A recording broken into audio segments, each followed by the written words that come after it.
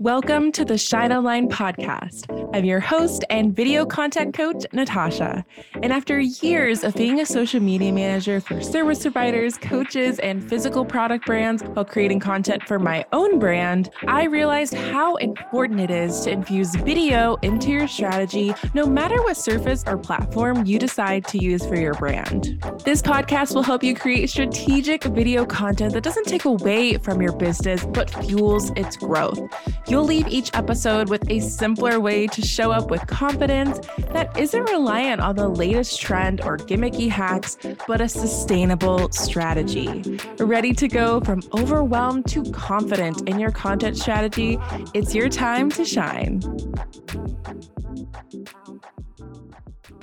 Should every piece of content you create have a call to action? In part 2 of the video sales series, in part 2 of the video sales school series, that is a mouthful, we are going to be diving into calls to action. So if you've ever felt like you don't want to be salesy and just say link in bio with your calls to action, you are going to love this episode. You can watch over on my YouTube channel at Shine with Natasha, or you can listen on the go at the Shine Online podcast, wherever you find your podcast. So let's dive right into part 2 of this series. So first, we have to shift your mindset around calls to action. Because at the end of the day, you're listening to this sales series because you know that selling and making money is an important part of running a business, not a hobby. And more importantly, you have to realize that you are able to serve your people deeper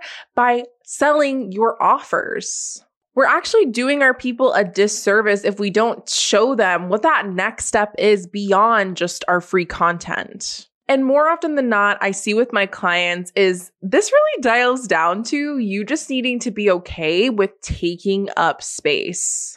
And knowing that if your offer is not for them and they are bothered by your calls to action, it's okay to repel them. They're probably never going to buy your offers anyway. So now that we got some mindset out of the way, I want to talk about what to say in your calls to action and strategies and tips on where to actually put them in your content. Okay, first, what should you actually be saying in your calls to action? So inside my program, the Video Content Camp, I have an entire lesson on calls to action because I think there's such an important part of your content. And I break it down between 2 different types. We have engagement call to action.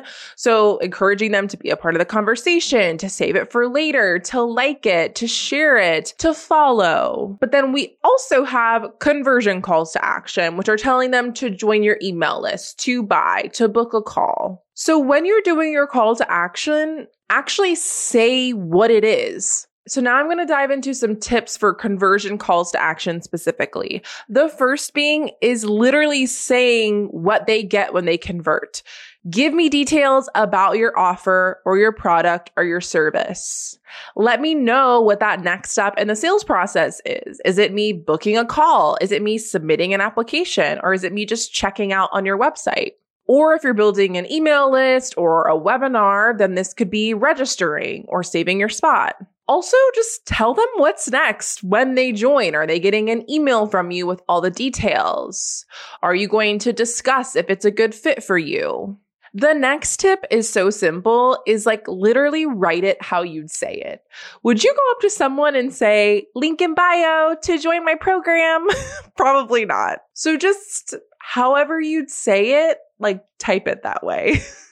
So simple.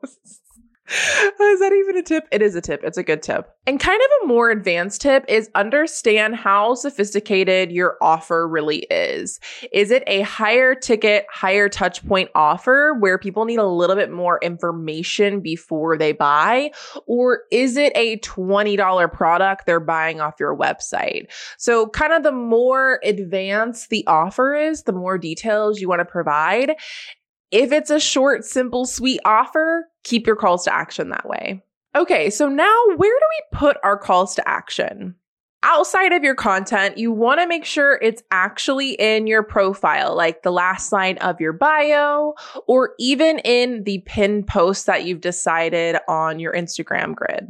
Other places can be actually in your content, like the last slide of a carousel post or in the final seconds of a Reels video. So along with the text in the video, we also have your caption. And the type of person that's going to be sticking around for the caption is probably your warmest leads. So I like to include my most detailed call to action in the caption. People do read captions. This can be at the beginning, like maybe the hook of your caption. This can also be sandwiched in the middle, which is kind of the perfect way of like drawing them in, giving them value, and then being like, oh, by the way, I talk about this in my offer, or oh, by the way, we sell this on our site. And of course, you can add it at the end in the last 1 or 2 lines. And yes, not only can you add a call to action in every piece of content you create, you can add more than one. But what's most important is that you're using one call to action for one piece of content. So if your goal is creating sales content that generates conversions,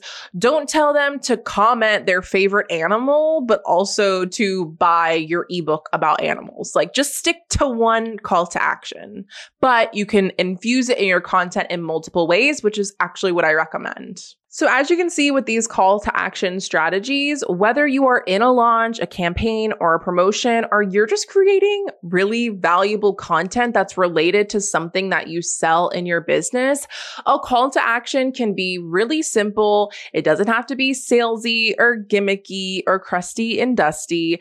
It can actually get you conversions and sales all the time. So yes, I think you should include them in your content all the time. And the more you practice that muscle, the more you nail down how you like to call people to take action, invite them to take that next step, the easier it'll become. So I hope you're enjoying part 2 of the Video Sales School series. Make sure you stay tuned for part 3, where I'm talking all about creating low lift launch content. If launch content incorporating more videos feels exhausting, I'm going to break it down in this entire episode. And if you've been loving this series so far, I just know you are going to love my program, the Video Content Camp.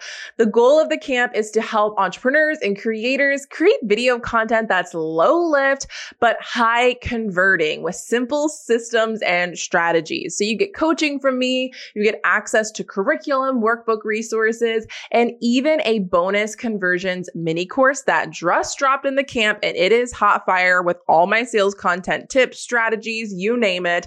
So make sure you join the camp if this content has been resonating with you, because it will take your sales content to the next level with video. And all the details are linked in the description or the show notes.